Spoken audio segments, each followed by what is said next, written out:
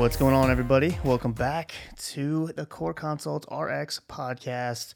I'm Mike Corvino, and with me, as always, is Cole Swanson. And today we're joined by two guests. One new guest and one guy you may or may not recognize.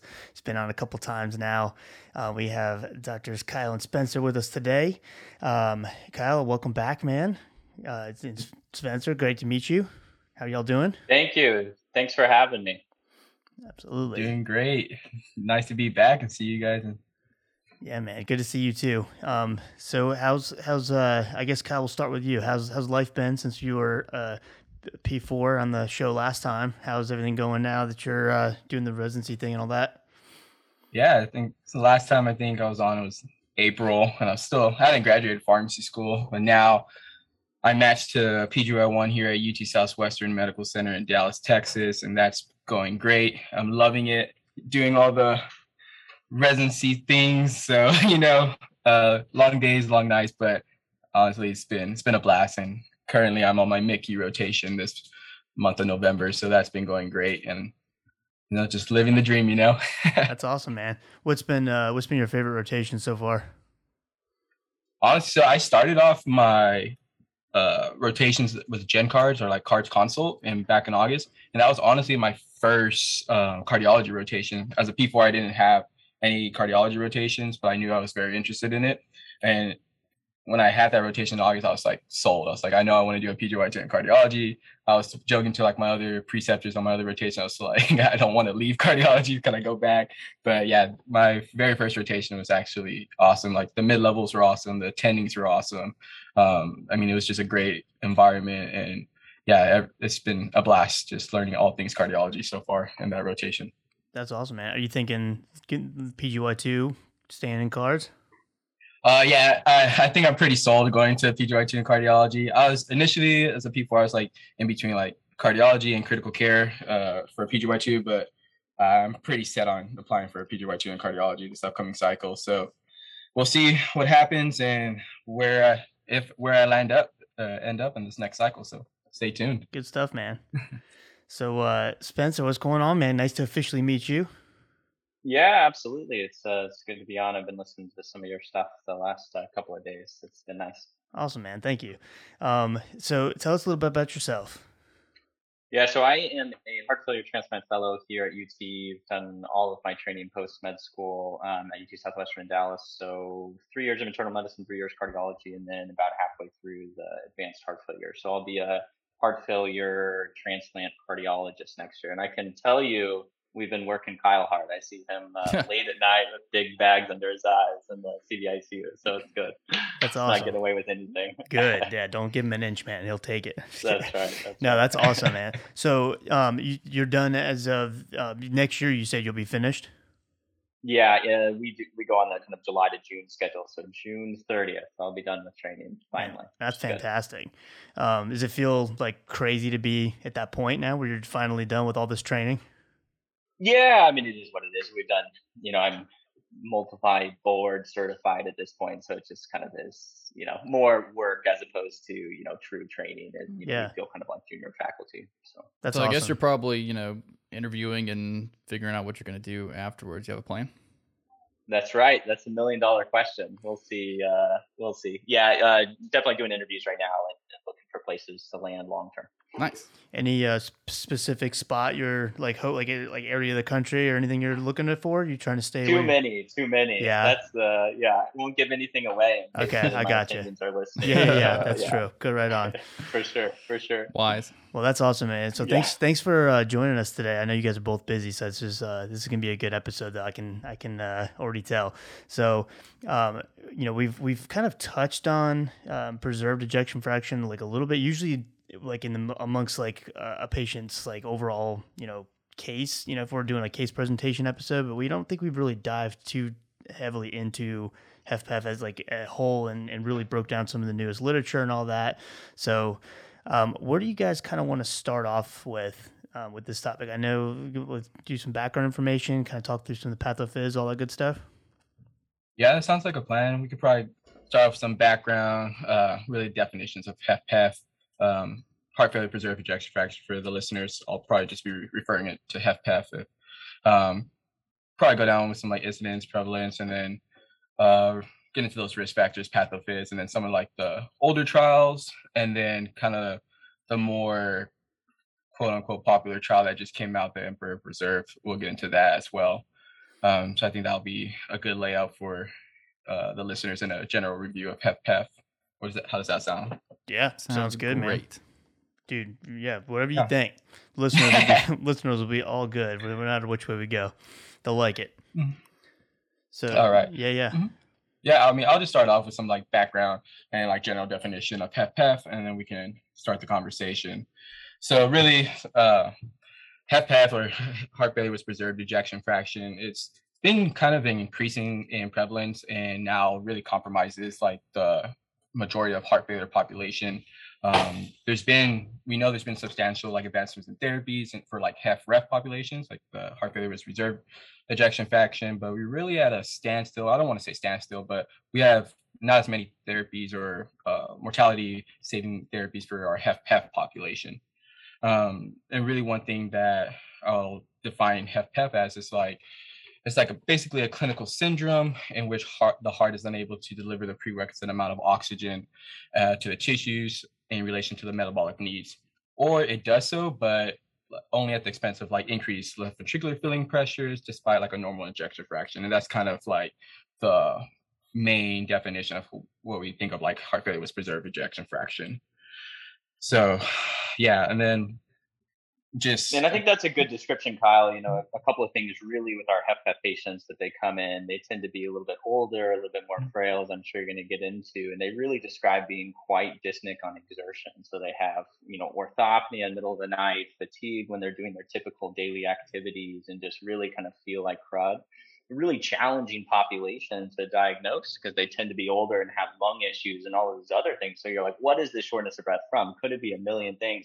One of the things is it could be HFpEF, but really that dyspnea on exertion is really kind of the classic hallmark sign. You know, close to 100% of people with HFpEF will come in with those type of symptoms. And then like from a definition standpoint, I shouldn't say definition, but looking at it from like an ejection fraction standpoint, how are you guys, how is it defining, like obviously reduced being less than 40? Is it just, because there's always that weird middle ground between 41 and 49. How do y'all kind of look at that? As far as so from our perspective, really there's, you know, three major cohorts now. So reduced ejection fraction of 40% or less, a mid-range ejection fraction. We like to come up with lots of, you know, things to say. HFmREF is what we call it, MREF, or mid-range ejection fraction, and then preserved ejection fraction is typically considered 50% above. Now, to some degree, and we'll talk about this later, these are cohorts that are established for clinical trials to enroll people.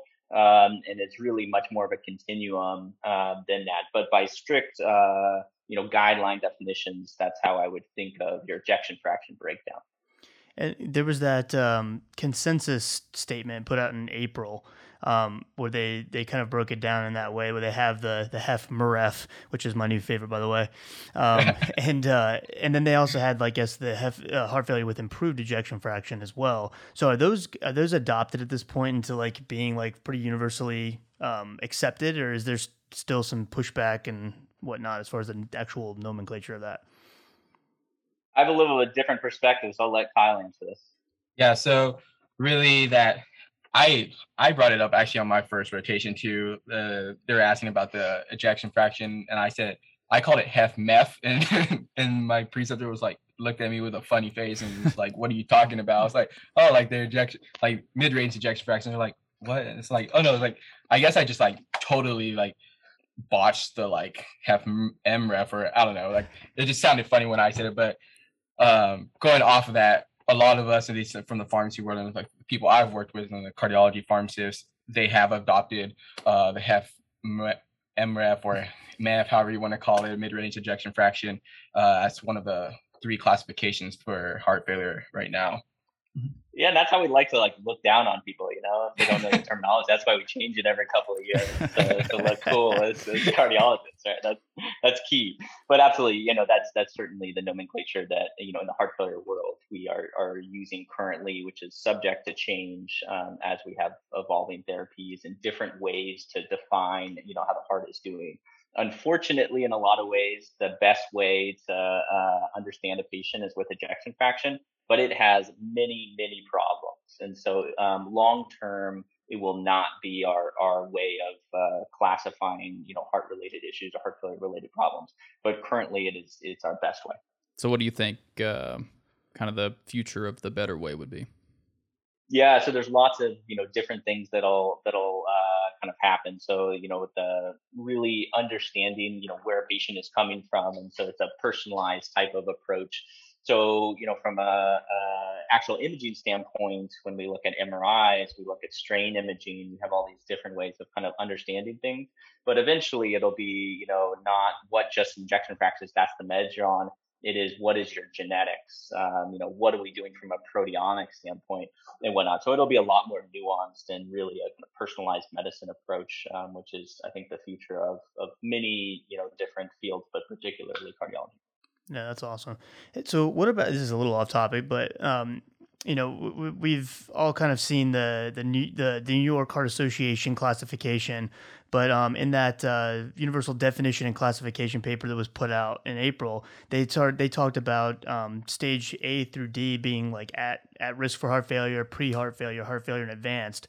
I mean, personally thought that was kind of an interesting way of looking at it. I kind of like that. What do you guys think of as far as that classification and that staging? So we've gone to this type of staging across cardiology in our different issues. So, valvular heart disease, we do a very similar approach. And I think it really gives context to what is happening in the life cycle of a cardiovascular disease. And, theoretically, can we prevent heart failure from happening? So if someone thinks like, oh, hey, this person is an A, now, they're at risk, at least there's some red flags saying, hey, maybe we need to start therapies earlier. And so I agree. I really like it as a conceptual framework for the broader medical community. Think about heart failure and other cardiovascular diseases. Because I've always thought, with the New York Heart Association classification, with like, stage 1 being like no limitation on physical activity and all, it's almost like, well, why are we calling it something that it's kind of hard to like figure out what to do with that information? Again, not being anywhere near a cardiologist, but it just seems like such a weird way of kind of defining that first group. I like the new at risk or pre-heart failure. I think that can also kind of maybe point us in a direction, like you're saying, therapy wise too, as far as the prevention of that further decline of function and all that. Yeah, and NYJ classes are garbage. Yeah. Okay. So good. Oh, dude, I love it. That's my favorite. Yeah, you're right. Yeah, I love it. Playing into you here. Yeah. Dude, that's great. No, but really, when you think of like how somebody does, and they use in a lot of trials, but the NYJ improved from 3 to 2. It's so subjective, like you're saying, and so really, you look at correlations, and the R values are terrible with actually objective data, 6-minute walk test, KCCQ, or other type of patient-reported outcomes, which is kind of a big focus in cardiovascular research right now, is how do you integrate true patient-reported outcomes as opposed to just NYHA classes. You've got Mike really excited because now he can add in a new slide for his PA students, and it can just be the New York Heart Association classifications, and then just garbage in all caps right underneath. There's the big garbage can. Yeah, that's big garbage. Yeah, that's perfect. Awesome. Yeah, no, I think besides Cole and I think you're the first person to use the term trash or garbage or something on the podcast with us. That's fantastic, man. Welcome. That's fantastic. So, all right. So, Kyle, you want to jump into some of the patho? Yeah. So, looking at patho-wise, so one thing about heart failure with preserved ejection fraction, really, it's been long perceived as like a disorder where contractile function is intact, but the myocardial relaxation is impaired. And that's kind of been traditional thinking, at least how I thought of it, right? But more data has come out over the recent years that there's actually many different pathogenesis being at play. Kind of like the more popular one, I would say, it's kind of coined by, I don't know if it's the right phrase to call him, but I call him kind of like the godfather of heart failure, godfather of like all the SGLT2s, is like Dr. Milton Packer. He's kind of like the neurohormonal hypothesis in terms of pathophysiology in HFpEF and heart failure in general. But one thing I think it's very important in the pathophys is just really all the other comorbidities that may be coming into, that may be with the patient, that may be influencing the progression of heart failure. So especially like when thinking about diabetes, AFib, CKD, obesity. And I bring that up because going back to the neurohormonal hypothesis, so chronic hypertension, which we see in almost about 50% upwards, sometimes up to 90% of our HFpEF patients, chronic hypertension leads to neurohormonal activation that creates like a pro-inflammatory state, can cause like arterial stiffness and ventricular hypertrophy. So that can all worsen your heart failure, or at least progress the heart failure. Other thing also, like when we're talking about obesity and diabetes, so patients that have excess visceral fat, this can lead to like another pro-inflammatory cytokines, hyperglycemia and hyperinsulinemia, as well as like insulin resistance. When you're looking at our diabetes populations, this can lead to like microvascular dysfunction, as well as like autonomic neuropathy, which causes like cardiac stiffness, and then like hypertrophy, fibrosis, and then eventually again heart failure.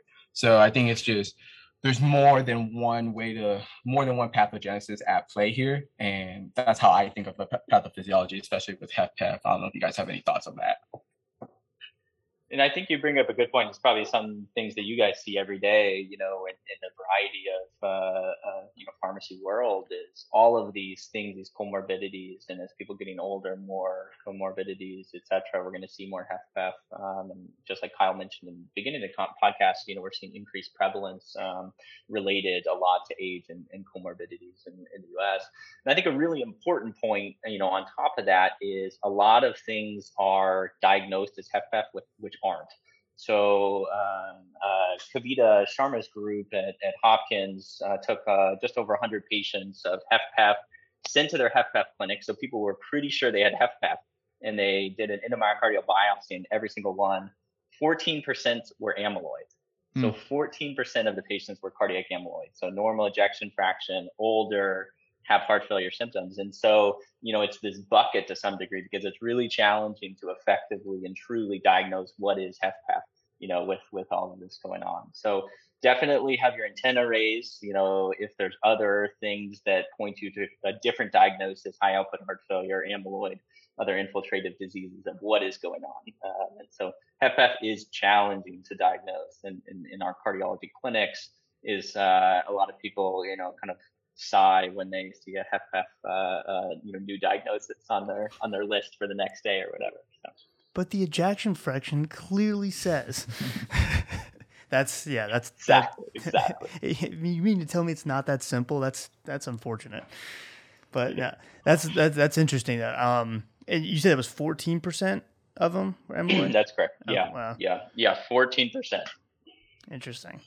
Okay, so what's the time? I mean, as far as patients that come in, and presenting with true HFpEF, is it one of those things that they will eventually continue to decline, and then eventually kind of transition into HFrEF, or is it because they're? I mean, it's weird that the older patients, that were the ones that are presenting with HFpEF. How does all the timeline of all that kind of work, or is there a general consensus about that, or a way we could kind of follow that? Yeah, and it's definitely, there's not one continuum. There's not kind of a preset. You come and start as HFpEF, and then you slowly dilate out, et cetera. So I would think of those separately. True HFrEF dilated cardiomyopathy patients are distinctively different than this cohort of elderly HFpEF patients who are thickened walls, who have, when we think of these things, a person with HFpEF, their pressure volume relationship is very different than somebody with HFrEF. And by that, I mean the amount of volume it takes to change their pressure significantly is much less than a HFrEF patient. And so by that, I mean, they can be 3 liters volume overloaded, not very much for a heart failure with reduced ejection fraction patient, but that can increase their filling pressure, their left atrial pressure, by 5 to 10, and they can be profoundly dyspneic. Or they can have profoundly elevated PA pressures when they exercise only, or, very, very raised when they exercise. So definitely different phenotypes. And so, I would take those HFrEF young people or dilated cardiomyopathies, put them in one, page, HFpEF, put them in another page. There are some in the middle that are transitioning back and forth, et cetera. And so you have to think a little bit further about those, but there definitely are, discrete phenotypes. Yeah, I like that, because I always feel, at least from like if you're doing like an overview, like in a school setting, for med students, pharm students, PA, whatever, I always feel like it's just like this overly simplistic like timeline they just kind of present it as, here's HFpEF, here's HFrEF, and it just sort of seems, the way that it's always educated at that level, that like, oh, everyone starts here and then they just end up here. I wish more, I guess educational textbooks and whatnot would kind of make that clear distinction, that they are such different phenotypes. I think that's going to open up a lot of people's eyes, because it's not a way that it's usually taught or thought of. So it's great. Well, they just need to listen to your podcast and they learn everything about Exactly. Well, I don't know about everything. But when we have guests like y'all on, then maybe. But if it's just Cole and I just sitting here not talking our nonsense, man, I don't know about I've only had 150 episodes and we've never put it that way. So yeah, there you go. Getting on good guests. So, what about going into some of the standards of care as of now, that have been around for, we know with HFrEF we have all these different studies that have showed like reduced mortality and hospitalizations, blah blah blah. Not quite the same data we see with HFpEF. So how is it kind of thought of, or has it been thought of up until now? How do we kind of think of standards of care for HFpEF? What do you think?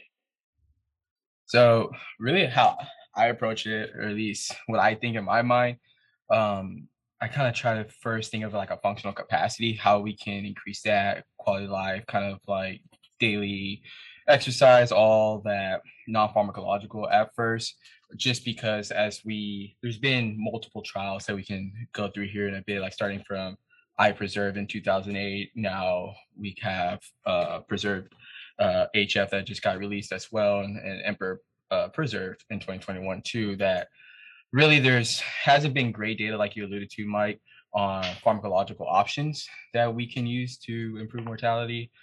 But that may be changing here soon. So when I come across like a HFpEF patient, or like an outpatient ambulatory care or cardiology clinic that I've been in, it's just more for me, it's like, how can I increase their functional capacity, their quality of life, all the non-pharmacological and lifestyle modifications. That's kind of like my first thoughts. And can you tell us a little bit about those? You mentioned iPreserve and TopCat. I don't think people are as familiar with them, because they're probably more familiar with the HFrEF trials. So tell us a little bit about those. Yeah, for sure. So iPreserve got published, I believe, in like 2008, and they had around like 4,100 patients, with really enrolled patients with like an ejection fraction of 45% or more, and then back to those NYHA classes like of 2, 3, and 4. And then also, if you had signs and symptoms of heart failure, you were also included in the trial. And they looked at irbesartan, which is the ARB, versus a placebo. And really the primary outcome was like a composite death from any cause or heart failure hospitalizations. And really what that trial showed was that irbesartan really did not improve any outcomes for patients with HFpEF, which they defined as EF greater than 45%. A couple years later, TopCat, kind of similar trial, except it's a different agent, kind of one of our most, I think, popular trials before all these like SGLT2 inhibitors came out in terms of like HFpEF possible therapies. And this was with spironolactone versus placebo. And it was also another like randomized controlled study that got published in 2014, and looked at what spironolactone would have effect on any mortality benefit in HFpEF population. It had a pretty decent sample size, again, like 3,400, EF greater than 45%, and NYHA's class 2, 3, and 1, 2, and 3, I mean. And what this trial actually showed was that spironolactone did not impact the time until first hospitalization for heart failure exacerbation, nor did it have any influence on mortality. And I know this is probably the most, besides probably Paragon HF, which we'll look into next, but TopCat is probably the most, I guess, cited literature I've heard on rounds, or at least debated literature. I know there's some possible controversy with it, like did it show some benefit or not? should we be prescribing it in HFpEF patients or HFmEF or HF moderate range, mid-range ejection fraction. So I think, I don't know, Spencer, do you have any thoughts of the TopCat trial? Yeah, and I think just a couple of things going back to your earlier question of what is the standard of care, before these couple most recent trials. And really, there is no standard of care for everyone who has a prescription check. Exactly what you're saying, Kyle. And the key with HFpEF patients is you have to figure out what is causing their issues. And so, what's associated with HFpEF? Morbid obesity, pulmonary hypertension, volume overload, age, AFib, those type of things. And so the targeted therapies are at each of those comorbidities. So treating people effectively with our newer diabetes agents to reduce both their diabetic components, so you decrease inflammation, but you also decrease weight with the GLP-1s. You're treating, fluid overload with our loop diuretics, etc. You're treating your AFib with rate control and rhythm control type strategies. And so really the standard of care is treating each of those individual components. And that's the problem, is there's these different phenotypes. So if you want to ever read a lot more about HFpEF, probably more than you ever want to know, there is a gentleman, physician attending at Northwestern, Dr. Shaw, and his Twitter handle is @HFpEF, so it's pretty easy to get to. But utterly, one of the probably most brilliant people in the HFpEF world, and really he talks about these different phenotypes, and our therapies need to be targeted towards which bucket of HFpEF patient we're dealing with. So I think those are great, overview of the trials, and unfortunately, negative trials, hazard ratios were kind of in the 0.7, 0.8, 0.9, depending on which study you're talking about, with a crossover of 1. So none were positive, with some of the caveats we all know for HFpEF trials. The thing, TopCat is my favorite trial to talk about, so I'm glad you brought up the controversial nature of it. And the reason why it's great is it was an international trial, so Eastern, Western, etc. And it looks like you're shaking your head, so you probably know this. But what they looked at in the subgroup analysis is Western countries, so Argentina, United States, Canada, had significant improvements in the patients they enrolled. The Eastern, so Georgia, the country, not the state, though it might be the same, and Ukraine, I think Russia, they had essentially no effect of spironolactone. And so what they did, there was 300 of the thousands that they enrolled that they actually had urine and blood samples for. And so they ran tests seeing how much of the metabolites were in them. In the Eastern European countries, the metabolites were significantly lower or non-existent. So they enrolled less sick patients, and they didn't have the medicines in their bloodstream. And so, yeah, exactly. So from typically I would never take a subgroup analysis as real. But I think in TopCat in particular, I think you can actually probably look at the North American data and be pretty confident that it truly was effective for that group of HFpEF patients that was enrolled. So are they thinking? So those are, Are they thinking like adherence issues with the Eastern countries or drug purity? Do they have any ideas? Didn't enroll patients with HFpEF, first of all. Second of all, maybe we're selling it. I don't know. It was pretty sketchy. Yeah, spironolactone goes for big bucks on the street. I can tell you that. That's right. No, I've always, because I don't know. I mean, again, coming from an area of more family medicine, primary care, I feel like that I shouldn't even say little, that gigantic caveat to that study is never really discussed. I brought it up a couple times because I had that in my slides for my PA students. I'm like, I mean, if we have, up until the new, recently, we haven't had any really positive looking data for HFpEF. I'm like, I feel like we need to hang on to that subset from the West with TopCat. So no, that's I'm glad you brought that up because that's a really good point. I always feel like TopCat gets thrown out as this didn't show significance. So, oh well.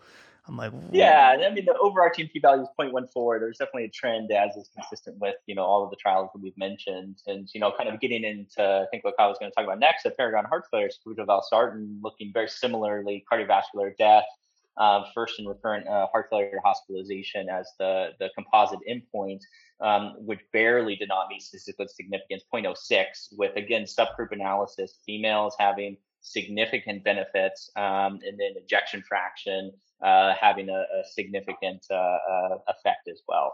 So one thing I want to bring up here, I think is a really good point, is all of these studies that we've talked about. So Charm Preserve, very similar to I Preserve, a little bit earlier with a different ARB. top cats, as well as Paragon heart failure, the lower ejection fractions, so depending on the study, 55, 57, or 60 or 62, the lower than that ejection fraction all had a hazard ratio that was significantly lower than 1. Above that, that is where your hazard ratio went above 1. So there does seem to be a difference between a lower quote unquote ejection fraction right around 55 to 60% as opposed to above that. And why is that? The patients are different phenotypically, we think, to some degree, but that's part of the reason that this whole ejection fraction might not be, the 50 is the new 40 or whatever you want to call it. But there's definitely some heterogeneity even within these studies across the subgroups. And that goes towards the whole individualized care, because they still fall into the HFpEF range, but higher ejection fraction might actually see benefit. Exactly. Yep. And just like you're talking about, so, how to define this and use these things, which, the FDA, to their credit, actually approved Paragon heart failure across the EF spectrum for this exact same reason that we're talking about.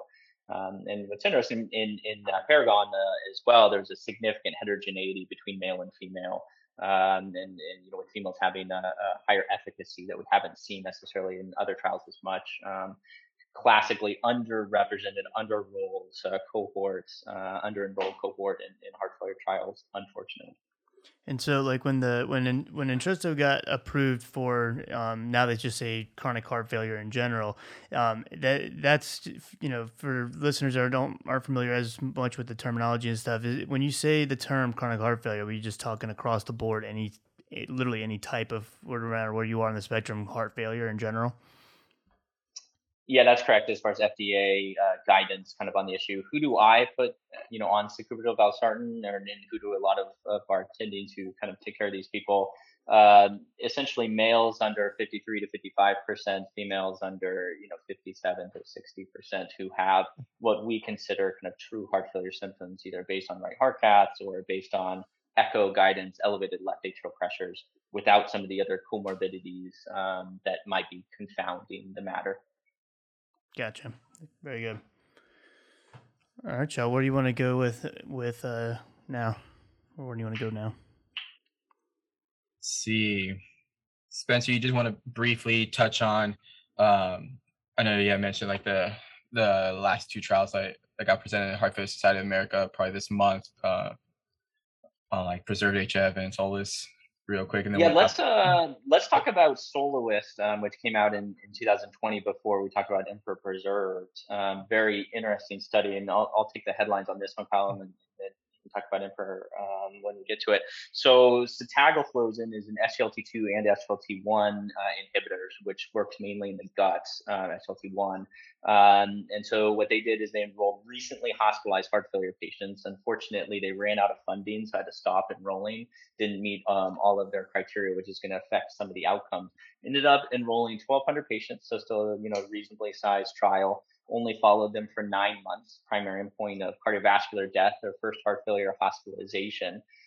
They enrolled people across the EF spectrum, so didn't have a 40% or lower cutoff like a lot of our heart failure trials do, and was a profoundly positive trial for their primary outcome. So positive overarchingly and positive across the EF spectrum, with a hazard ratio of less than 0.5 for the HFpEF patients.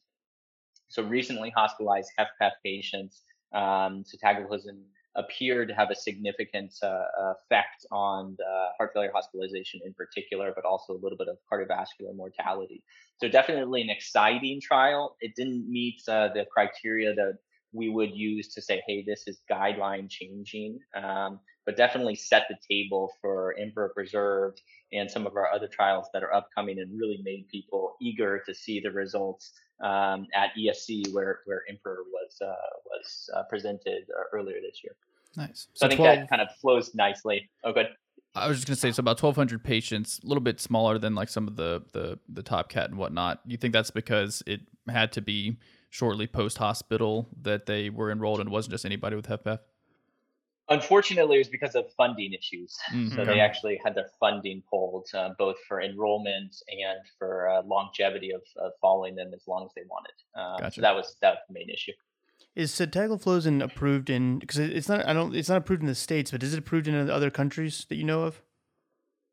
Great question. I actually don't know the answer to that. I would like to know, but yeah, not approved yet. Got you. I'm not sure either. And the actual like secondary outcome of cardiovascular death, you said that one was not significant in that trial, statistically speaking, correct? Yeah, and really, what they looked at is just this composite endpoint. The absolute risk reduction for mortality looked promising, but unfortunately, based on what we have, could not make firm statements in that regard. Gotcha. I feel like a lot of the not, I shouldn't say recent, but some of the more recent, I guess you could say, the studies that have come out, it's like hospitalization, seems to be the driving factor for the primary composite. You saw that with like ivabradine and with HFrEF and with vericiguat. I just feel like it's like the hospitalization part. It's like we can figure that out, but somehow we can't. Is that? Do you think that's just because it's always looked at as such a simplistic? Oh, here, you're given this medicine, everything gets better, versus treating the entire, all the comorbidities and all the different confounding factors that can make that person worse. Well, I think in HFrEF trials in particular, I think it is really shows how well we have done. Our absolute risk reductions are going to drop on quad therapy, and that's amazing. We've taken your two-year mortality from around 35% to quad therapy at max doses, 10 to 15%. And so really, you're seeing less of an effect size because we are blocking 5 pathways with 4 drugs. So really the quads therapies and the pillars of HFrEF treatment have, and will continue to raise the bar for future therapies need. If ivabradine was the solo therapy for heart failure, back in the beta blocker, would it have a mortality benefit? Probably. Yeah. That's a good point. I didn't think about it like that. That's good. Yeah, so sotagliflozin is approved in Europe for type 1 diabetes, and it's branded as Zynquista. For type 1? For overweight and addition to insulin and type 1 diabetes, yeah. Interesting. And if I remember correctly, there was a New England journal looking in type 1s for sotagliflozin maybe 5 years ago. Yeah. I don't think it didn't show the promise that I think they were looking for, because that's why the states didn't approve it. But that's interesting. Yep.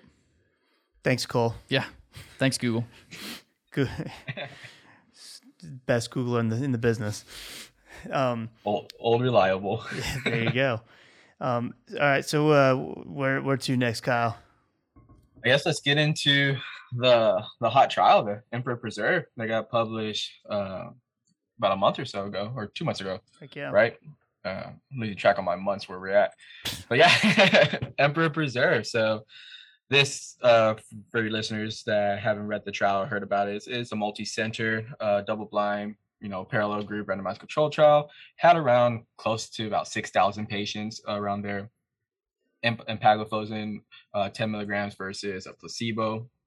And it was looking at in adults with HFpEF, does empagliflozin reduce the risk of like composite cardiovascular death or hospitalization for heart failure? And one thing, we'll go into like some, just laying it out, like we'll go into inclusion/exclusion criteria. We'll talk a little bit of baseline characteristics, and we'll have a little bit of discussion about those too, and then we'll keep going. So just give the audience a general overview. The inclusion criteria, ejection fraction of greater than 40% while clinically stable, NYHA class 2 to 4. You had NT-pro BNP of greater than 300 if no AFib, but if greater than 900 if you had AFib. Of course, patients 18 years of age and older. Evidence of hypertensive heart failure or structural heart disease, and then stable diuretic use, and a BMI less than 45 were like kind of the main inclusion criteria. Exclusion criteria: if you had any kind of like MI or CABG or other major cardiovascular surgery, any kind of stroke or TIA in the past 90 days prior to randomization, you were excluded. Any kind of cardiomyopathy based on like infiltrative disease, muscular dystrophies, hypertrophic obstructive cardiomyopathy, or any kind of severe valvular heart disease, you were excluded as well. of course, any kind of acute decompensated heart failure was excluded, or requiring any kind of inotropic agents. And then other thing is just like AFib or atrial flutter was the resting heart rate greater than 110. At screening, at time of randomization, you were excluded as well. So that was kind of like the inclusion exclusion criteria. And then kind of the baseline characteristics. And after this, we'll talk a little bit about maybe how might these characteristics affect the results that we'll talk about. So baseline characteristics, mean age was like 72, 45% were actually female sex, 76% white, 4% black race, and 14% Asian. Actually around 81% were NYHA class 2. Average BMI was around 30. Determined that the echo details, so mean ejection fraction was 54%, but looking at the breakdown, around 33% were in that HF heart failure with mid-range ejection fraction, 34% truly HFpEF, and then, or like HFpEF was greater than 50, and then like ejection fraction greater than 60%, you had about 32% patients.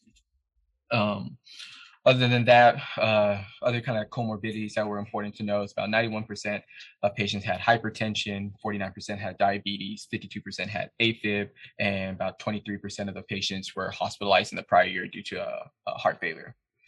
And last thing to round out was mean GFR was around 61. So I guess I'll just open up the floor to any kind of like characteristics you think that are notable, or things that you guys noticed that may like affect the results, or you just thought were interesting to point out. Well, one thing, and I've actually, this is a legit, just straight up question, because I haven't looked at the answer for this, but like, why 10 milligrams?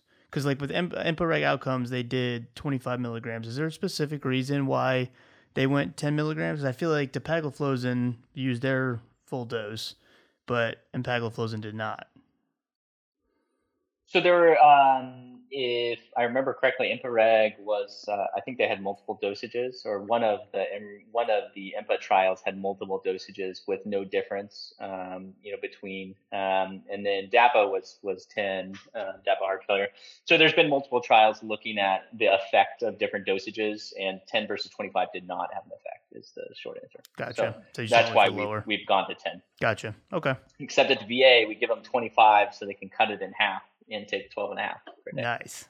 Okay. Yeah. So, and what was interesting, I think an important point too is their baseline treatment. So greater than 80% were on beta blockers, 80% were on RAS inhibition at baseline, and 40% were on MRAs. So a very almost HFrEF treated population.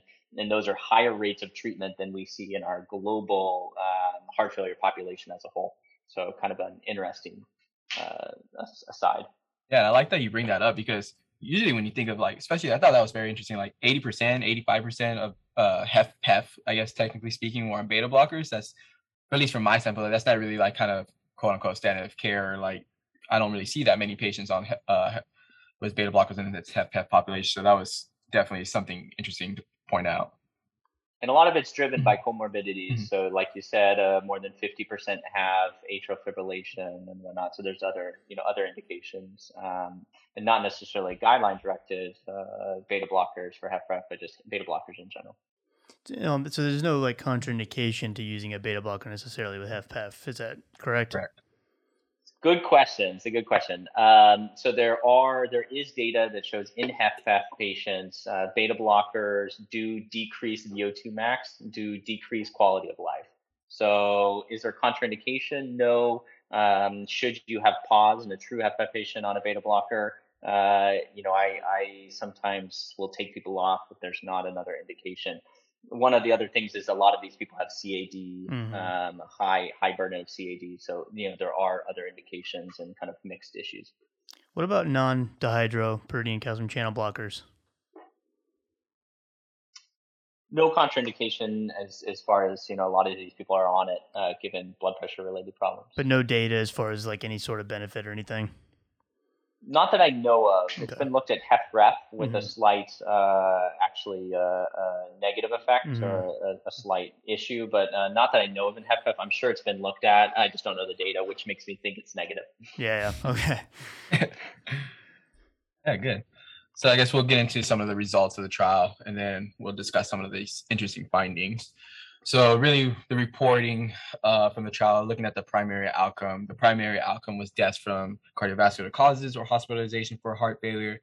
And what they saw was looking at the comparative versus placebo was, and the primary outcome was 13.8% versus 17.7% with a hazard ratio of like 0.79. Statistically significant was like confidence interval like 0.65 to 0.9. Of course, p-value was less than 0.05. Calculated number needed to treat was 30 on the primary outcome, so looking promising. Secondary outcomes was hospitalization for heart failure and deaths from from CV causes. Looking at hospitalization for heart failure, it was 8.6% versus 11.8% with a hazard ratio of 0.71. Confidence interval of 0.6 to 0.83 was the number needed to treat at 31. And then the secondary outcome was deaths from CV causes, and that was a 7.3% versus 8.2%, hazard ratio of 0.91, and 95% confidence interval of 0.76 to 1.09. So across one on that one. And then really looking at the adverse events, they looked at patients with any kind of like serious adverse events. It was really like 47.9% versus 51.6%, really not statistically significant. Genital infections, a little bit more, of course, in the empagliflozin was 2.2% versus 0.7% in the placebo. Hypotension, 10.4% versus 8.6%. And then symptomatic hypotension was the other one they looked at. And it was basically the same, like 6.6% versus like 5.5%. So I guess we can have a little discussion, like any interesting findings, anything that stood out to you in terms of the trial findings. Well, and I think it was interesting too because the decline in EGFR was also statistically significantly. The decline was less in the patients that were on empagliflozin, which I think is, even though numerically it's not that big of a difference, but protecting the kidneys during with everything else that's going on and the patient, I feel like is a good side benefit to it. Did they look at any absolutely. Did they look at any threshold for the ejection fraction where they didn't see benefit above a certain? Because I know that mentioned that the 40 to 50% range had the greatest. Does it seem like the higher the ejection fraction, the less likely they are to have benefit? And you just set up on a platter. I love it. So a couple things before I get to that, because I think it's a really important point. The first is that at 18 days is when we first saw statistical significance. 18 days only. And so, starting therapy is important, but also remember not starting therapy has a consequence. So if you have a HFpEF patient and you don't start them on an SGLT2, you cause them to have an increased risk of heart failure hospitalization. And so we don't tend to think as humans of risk of not doing something. But 18 days, it's pretty amazing that, very few people even follow up from a hospitalization at that point. So I think that's kind of the first point. The second point is a little bit of a nuanced trial type of thing. And so, what do we really care about as patients, or what does a patient really care about? Do they care about the first time they get hospitalized, or do they care about something else, time that's in the hospital, multiple times of hospitalization? And so the primary and secondary endpoint are different, and try to address both of those. The first is, CV death or first heart failure hospitalization. It's pretty typical for a heart failure trial as a whole. But their secondary endpoint was heart failure hospitalizations and recurrent hospitalizations, which showed an even greater reduction, 27% relative risk reduction, as compared to the 21% relative reduction of the primary combined endpoint. So really important to think of. There's other more kind of novel things that we're using now in trials. Time at home, which kind of excludes your time in SNFs and whatnot. And I think will be important and will come out later, as well as patient-reported outcomes, or PROs, which we can talk about. Getting to your point about ejection fraction, so we talked about that. I think we set the stage earlier, with the other trials and looking at that 55, 57, 62. When you look at it, it's definitively true in this trial as well. So the secondary endpoint, so total hospitalizations for heart failure, there's a very distinct cut point above 60% ejection fraction where the hazard ratio is actually above 1. And the two others, 40 to 50 and 50 to 60, it's distinctively even lower. The P for trend in that is 0.008. And so there's definitely a different cohort. Now you think of why. So, it's a different cohort, it's different people, blah, blah, blah.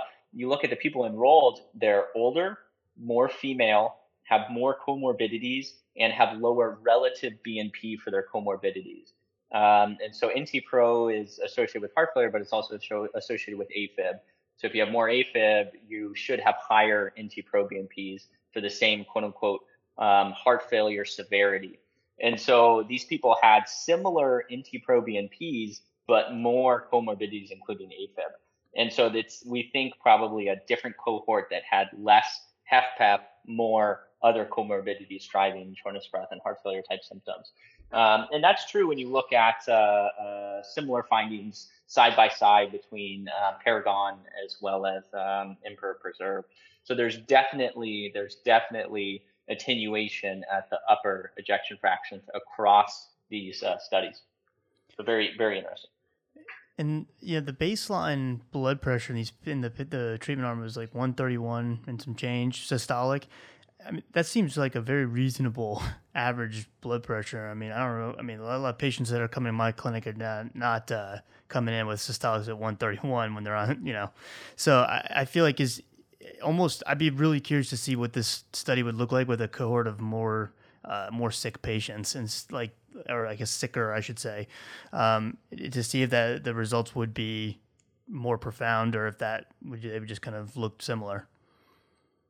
And the hard part is you're thinking of it as a HFrEF study. The HFrEF study, certainly lower blood pressure is sicker. In the HFpEF studies, that is a HFpEF patient. Okay. 90-something% have hypertension. This is a classic HFpEF patient that you're describing. And so I think the enrollment was pretty reasonable for real life HFpEF patients. Not all, but I think pretty reasonable. Good. So are you starting this in any patient with HFpEF with that ejection fraction? Absolutely. Yeah, and we were already, for the record, if we could get the insurance company to pay for it, we were prescribing it, using it for any indication that we could as a whole. No, go ahead. Sorry. Oh yeah, and just your question of who do we start it in? Any diabetic that has risk factors. Some studies out of our center, particularly if you have elevated NT-pros, not even to this level, but moderately elevated troponins. We've shown that starting therapies earlier in that risk profile patient prevents heart failure and is significantly better for the patient. So we start them as soon as we can across the cohort.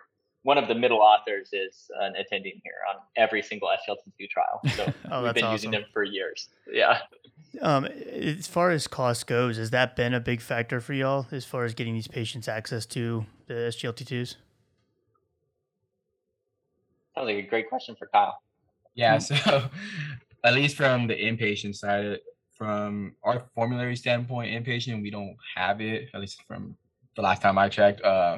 We can't prescribe it, but we can start it as they're going on discharge. And I know when I was my cardiology rotations, it has been a barrier, more so than I thought it was going to be. So I don't know if it's just the type of patient population we have here or the patient population I encountered that month or two that I was in cardiology. But at least from my short experience trying to get patients on an SGLT2 as they're leaving the hospital, it has been. I haven't experienced as much, I guess, roadblocks from when I've worked in an outpatient ambulatory clinic so far. But again, most of those outpatient ambulatory clinics, I'm starting it with the indication of diabetes plus any other kind of cardiovascular disease.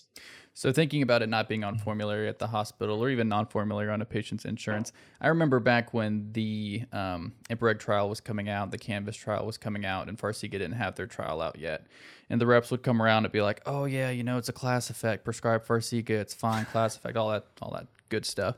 Do you, for a patient who can't get access to Jardiance, do you think it's reasonable to try one of the other ones, or are you we have data in Jardiance, so that's what we need to go with? We strongly believe it's a class effect. I work at two centers, Parkland and the University Hospital, so it's different experiences. We're very fortunate in our county hospital system through our P&T and whatnot. We have excellent access for our unfunded or our Parkland funded patients, and so pretty remarkable. So I'm just actually pulled up the data in front of me. In our HFrEF population, so again, HFrEF, not HFpEF, that are followed in cardiology clinic, 26% of our patients are already on SGLT2s. That's increased consistently by about 3% per month over the past 6 to 12 months. And so we're up to around 30% now. This is from April. At UT Southwestern, people followed in heart failure clinic, 42% are on SGLT2s. Cardiology clinic, 26% are. Not in either, only 7% are. So certainly there's an attenuation with people not seen in cardiology clinic versus those who are. So we're very fortunate at our county hospital. Hagliflozin has given us a reduced price, and so we prescribe it very frequently, and a lot of our people are on it. Shockingly, it's easier at our county hospital than our private hospital to get people on SGLT2s. Certainly, we have an issue of inpatient starts. It's currently not on our formulary at our university hospital. At Parkland, we started inpatient. It's on our formulary. So it's a really actually a cool environment. This is a shout out to UT Southwestern and Parkland of our county hospital system really putting patients first and being on the cutting edge of medicine. So a great place to train across the board and practice down here at UT and in our county hospital system. So definitely issues with insurance, particularly at the university hospital. Yeah, that's it's funny you mention it like that because so I work in an FQHC and that's where I do my ambulatory care stuff at, and our cash price for someone who doesn't have insurance or really anybody for like Jardians, for example, is $10, and so as I've gotten so spoiled with just freely like starting patients on these meds without even thinking about the cost of it, that if I ever have to go to like a regular like family medicine clinic or something, I'm in a lot of trouble. We're doing a lot of PAs. Yeah, I agree. Just one other thing, like when I first started here at UT Southwestern, back in August, I do a lot of discharge counseling, like optimizing like patients' regimens when they're going home, post like heart failure exacerbation or whatever you may have it. And but I guess the first week I was like, I'll be like, I want you to start like a Pagliflozin, when you start this and this and this, and it's like, Kyle, like whether it's like the mid-level or the 10, he's like, we don't have it on formula. I was like, what do you mean you don't have it on formula? Like, yeah, we have it in Parkland, but we don't have it here. I was like, how do we get it here? So we're from a pharmacy standpoint, we are actively in talks of trying to get it on formulary here. Just got to go through like that whole P&T, all those meetings, all those requirements and stuff. But hopefully that will be on formulary soon, so we can mirror our county hospital partner over here at Parkland. It's literally right. I'm gonna hold you to that, Kyle. It's not on in a couple months. I know where to find you. I'm a resident. I only got so much power. All of a sudden, that confidence just sort of shifted a little bit. Well, that's fantastic, guys. I love it when we can have, kind of a game-changing, practice-changing trial. Maybe not practice-changing for you because I've been doing it for years, but for many, I think it would be. So are we anticipating, guideline updates at some point? We got new trials down the pike. What's it looking like? Yeah, I think there's two things to say. The first presented at HFSA trial called Preserved HF, which is a PRO trial, 500 patients, I think randomized, 300 were randomized, 150 in each arm. KCCQ, which is kind of our quality of life scale, significantly improved on average, I think like 5 or 6 points. Probably one of the biggest heart failure improvements in KCCQ. So definitely improves people's quality of life with HFpEF as well. And then, fortunately, in the near future, we have DAPA's equivalent. It'll be called the DELIVER trial, and we'll kind of augment our understanding. There's a lot of really interesting data that's coming out as far as why do SGLT2s work across the spectrum. And so those are, if you like, really mechanistic trials and mechanistic understandings. Keep your eye out. They're coming up literally that's what Twitter's for, right? Is to keep you informed of trials. Yeah, literally Twitter and Instagram. That's where I learned half the stuff. And like when I do journal clubs for like residency stuff, I think like almost all my journal clubs, I first see them on Twitter. I'm just like bookmark. I'm like saving those for later. But go ahead. I was gonna say I'm glad I actually used you as an example. I gave a talk at for like our local MUSC's APHA chapter. I used you as an example of why I think more students should be using Twitter and things like that, as opposed to this idea of like, oh, you need to cancel your social media because God forbid a residency program see you doing something stupid. I'm like, well, or just don't do something stupid maybe, and then you don't have to worry about it. But I used you as an example because I said, he's putting great content out, and there's so many people. I'm like, there's no other place that you're gonna get those type of minds all coming together and just talking nerd over the water fountain. It's just one of those things that I don't know. I really believe in. It's something I feel like I've said a gazillion times on this podcast, but it's I'm glad that to hear it echoed by other healthcare professionals. It's good. Yeah, I totally agree. I mean, that's how we got connected, Mike, through Twitter or Instagram. Through the gram. Yeah. So I mean, for all the students out there, medical residents, what have you? I mean, it's a great place. You don't have to put out any content. I mean, there's a bunch of people out there putting content. It's just a great resource for any kind of information or just connecting if you want. So highly encourage, highly recommend. 100% agree. Mm-hmm. You want some key take-home points about HFpEF? Yeah, absolutely. Yeah, I would love it. I feel like it's that time. All right, here are my key take-home points.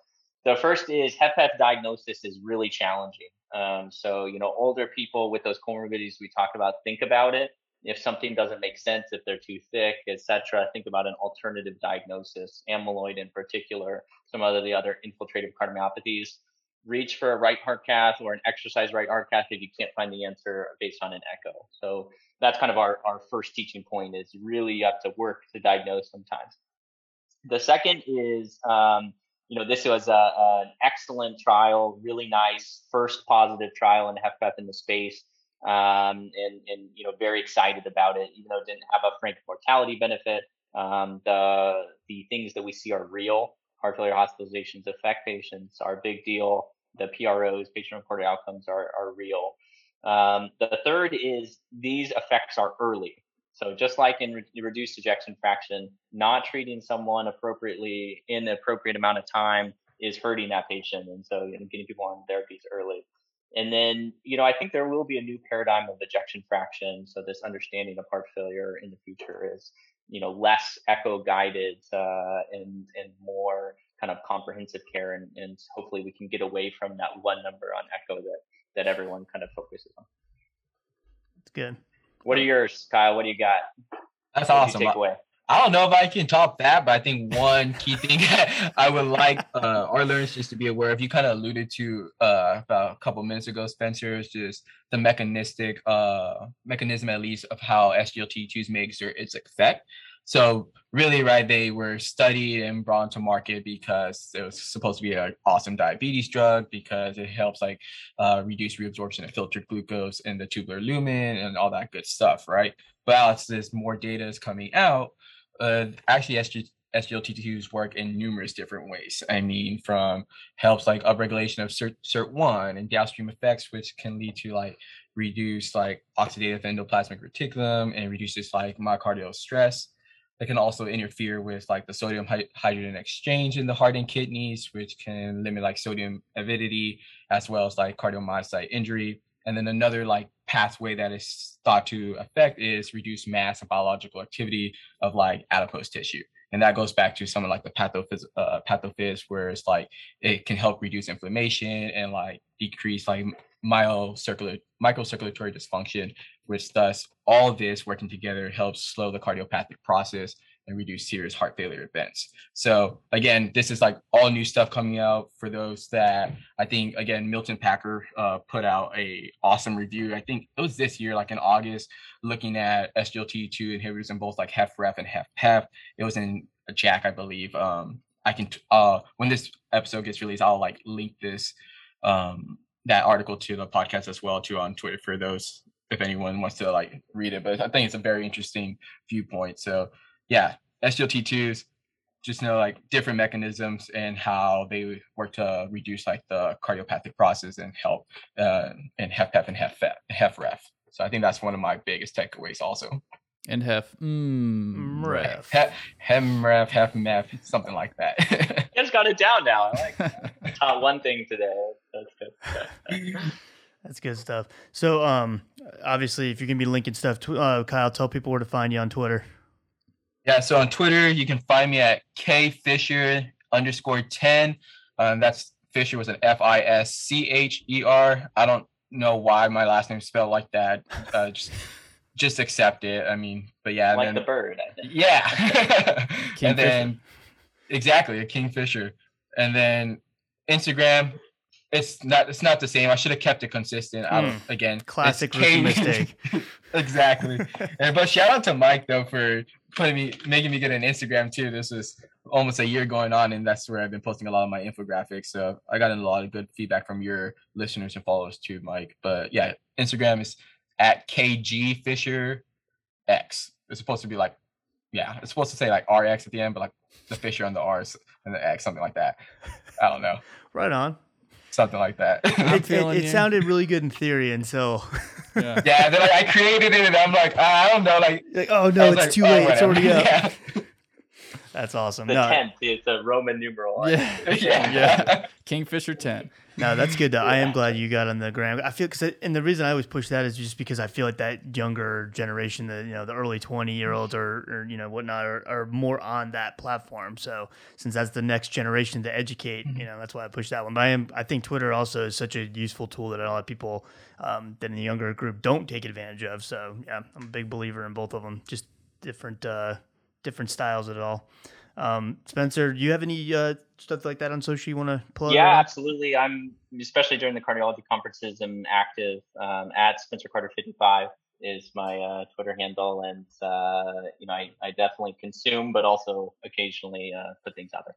That's awesome. Yeah, and I'll put y'all's handles and stuff in the show notes as well, so people can find you, and I'll link it on my Instagram and everything. But yeah, anything else that we need to talk about before we get out of here? Any closing remarks? Anything? Eugene Braunwald, who everyone else would say is the godfather of cardiology other than Kyle. I don't know. This is a new age, I guess. I don't know. His most recent comment is SGLT2 inhibitors are the new statin. And I think that's the truth. Wow. That is quite a statement, huh? Yeah, that's awesome. For sure. We're going to get him on the podcast now. Good luck. Yeah. Yeah, thank you guys both for taking the time to do this. I know it's later in the day, but are both busy, so I really appreciate your time. But that was good, and we need to do this again, in the future. So thank you guys so much for listening. I hope that was helpful, and make sure you guys check both of these gentlemen out on the old Twitter, and make sure you follow them and keep up with what they got going on. If you have any questions or comments or anything for Cole or myself, our emails will be in the show notes, and you can also reach us on any of the social media platforms. You can send me a text at 415-943-6116. If you have any questions, I actually got a really, really good, extremely complex patient case via that texting platform yesterday, which I thought was awesome. If you have, we'd love to hear your comments, anything like that, or if you want us to add anything or go over a certain topic or anything like that, definitely let us know. Also check out Patreon. If you go to www.patreon.com/coreconsultrx, we have our more like traditional lectures and stuff like that with PowerPoint slides and all that. It's only $3 a month, so you can subscribe for a month, rip off our 100 lectures that we have on there and thousands of PowerPoints, and then just cancel. It's fine. But we're keeping your $3. So thank you guys so much for the support, and we'll catch you next time. Have a good night.